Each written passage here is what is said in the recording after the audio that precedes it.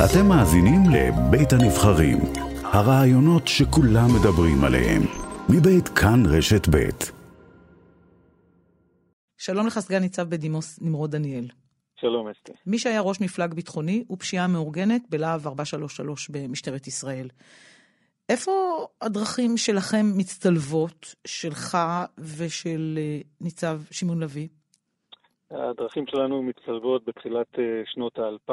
אני נכנסתי לתפקיד של ראש משרד חקירות ומודיעין בתחנת גלילות, ושמעון לוי היה ראש משרד הסיור. שירתנו במקביל כקולגות, ולאחר מכן הוא מונה להיות מפקד תחנת גלילות, ואני החלפתי אותו כמפקד תחנת גלילות. ובמשך השנים אתם הולכים זה לצד זה, קולגות, עמיתים, פקודים? בערך 10 שנים, כן. ואיך אתה מתרשם מהאיש הזה שמודיע שהוא פורש, מתפטר מהמשטרה? אנחנו יודעים שבעקבות אסון מירון שקרה במשמרת שלו לפני 1 ו3 חודשים. התחושה שלי היא תחושה מאוד קשה על הפרישה שלו, ואני מאמין שהתחושה שלי היא מייצגת לא מעט שוטרים במשטרת ישראל. משטרת ישראל מאבדת היום את אחד הקצינים, אם לא הקצין, הכי איכותי והבולט שלה, גם מבחינה מקצועית וגם מבחינה מנהיגותית.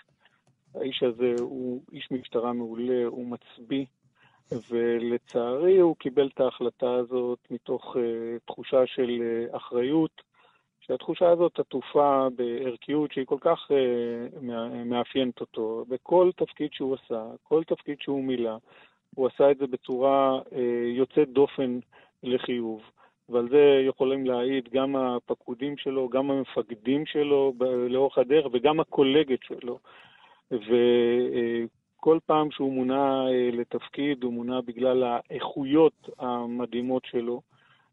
מדובר קודם כל במנש, בבן אדם, שהוא מאוד מקצועי, מאוד ערכי, הוא לויאלי למערכת, לפקודים שלו, הוא מדבר עם הפקודים שלו תמיד בגובה העיניים, ולא פלא שהוא סוחף באופי שלו כל כך הרבה שוטרים לעשייה, ולראיה גם אפשר לראות את המהפכה שהייתה במחוז הצפוני כאשר הוא מפקד המחוז. הישגים מרשימים בצורה יוצאת באופן.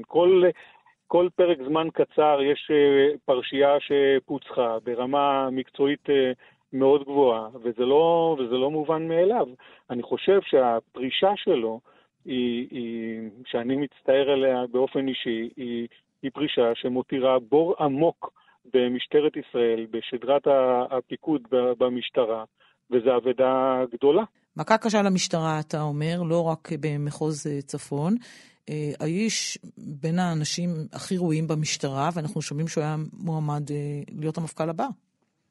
כן, היה מועמד ראוי מאוד, וחבל שזה לא יקרה, כי הוא דוגמה ומופת גם בעשייה שלו, מבחינה מנהיגותית ומקצועית, ואיש כזה שהיה יכול לעמוד בראש המערכת, זה שינוי דרמטי למשטרת ישראל. מצד שני, האיש במשמרת שלו קרה אסון שבו נהרגו 45 בני אדם, ולקח אחריות מיד אחרי האסון. ועכשיו מימש גם את ההצהרות שלו שהוא לוקח אחריות. אולי זה הצעד הראוי ביותר עם כל הצער שהוא היה צריך לעשות. אנחנו שומעים לצד הערכה שאתה מביע כלפיו ואחרים מביעים כלפיו את המשפחות מאסון מירון שאומרים הוא היה צריך לעשות את זה קודם, הרבה יותר מוקדם. אז אולי הוא עשה את הדבר הנכון. תראי, קודם כל, באמת לאחר האסון הכל כך טרגי הזה, הוא היה הראשון וגם האחרון שבאומץ רב עמד מול המצלמות לפני ועדות ולפני בדיקות, ומתוך ראייה פיקודית, ערכית, לקח את האחריות שם בזמן שהדרג הפוליטי וגם הדרג הפיקודי עליון במשטרת ישראל פשוט התאדו. השאירו אותו שם, והוא לקח את האחריות מתוך תחושה של מפקד שהיה אחראי על האירוע. מי היה צריך לקחת אחריות לדעתך מעליו? המפכ"ל, השר לביטחון הפנים, מי?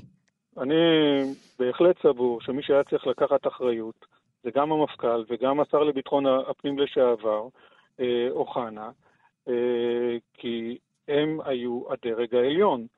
והם גם אישרו את התוכניות. אנחנו גם שמענו את זה בהקלטה מפגישה שהייתה ב-22 לרביעי, ב-21, מה שהתחולל, מה שפורסם בעבר. את דין ודברים בין הצדדים. אבל כל אחד דחק את האחריות לחצר של המחוז הצפוני, ונעלו את הדלת. ושימון נשאר עם האחריות. והתחילו להמציא כל מיני המצאות שלא קיימות בכלל במושג הזה של מנהיגות, כמו אני אחראי ולא אשם, ועוד כל מיני דברים כאלה. דברים שבכלל לא נכנסים בדלת אצל שמעון לוי. דיברת איתו? וזה חבל.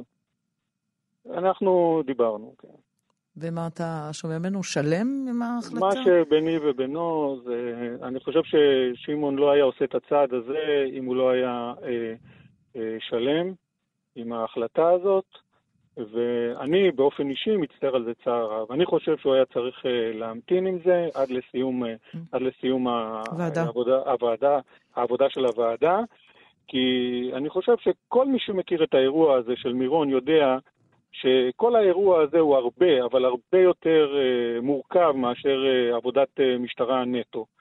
ואני חושב גם שהיה ניתן לראות את זה בהתנהלות הפוליטית לפני האירוע מירון, שהפוליטיקאים עודדו את האנשים להגיע לשם, וזה חלק מהגורמים של מה שקרה לצערי.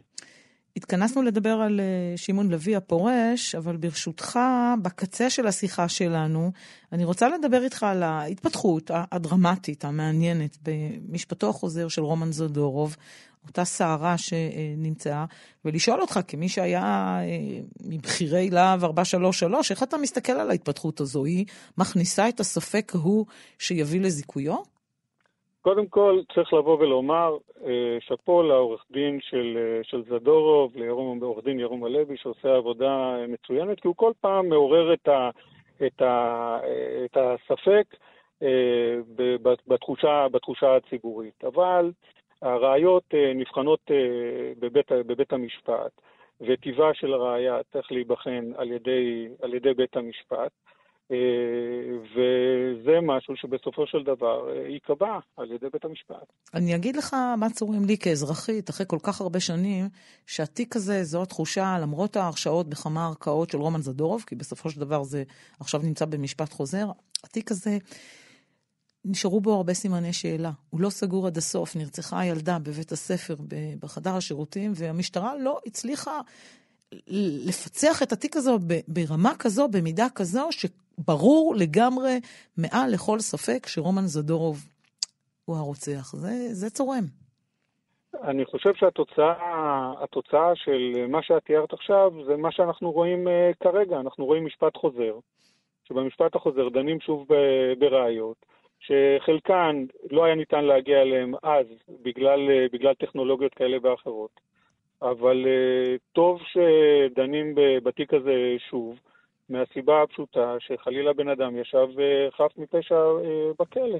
ולגבי הטלת הספק בראיות, אני חושב שגם בכל שלב, גם שהפרקליטות בוחנת את הראיות שהמשטרה מביאה לה, היא צריכה להטיל ספק.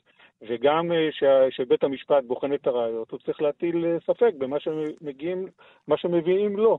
כי רק בהטלת ספק בראיות ניתן לקבל את התשובה האמיתית.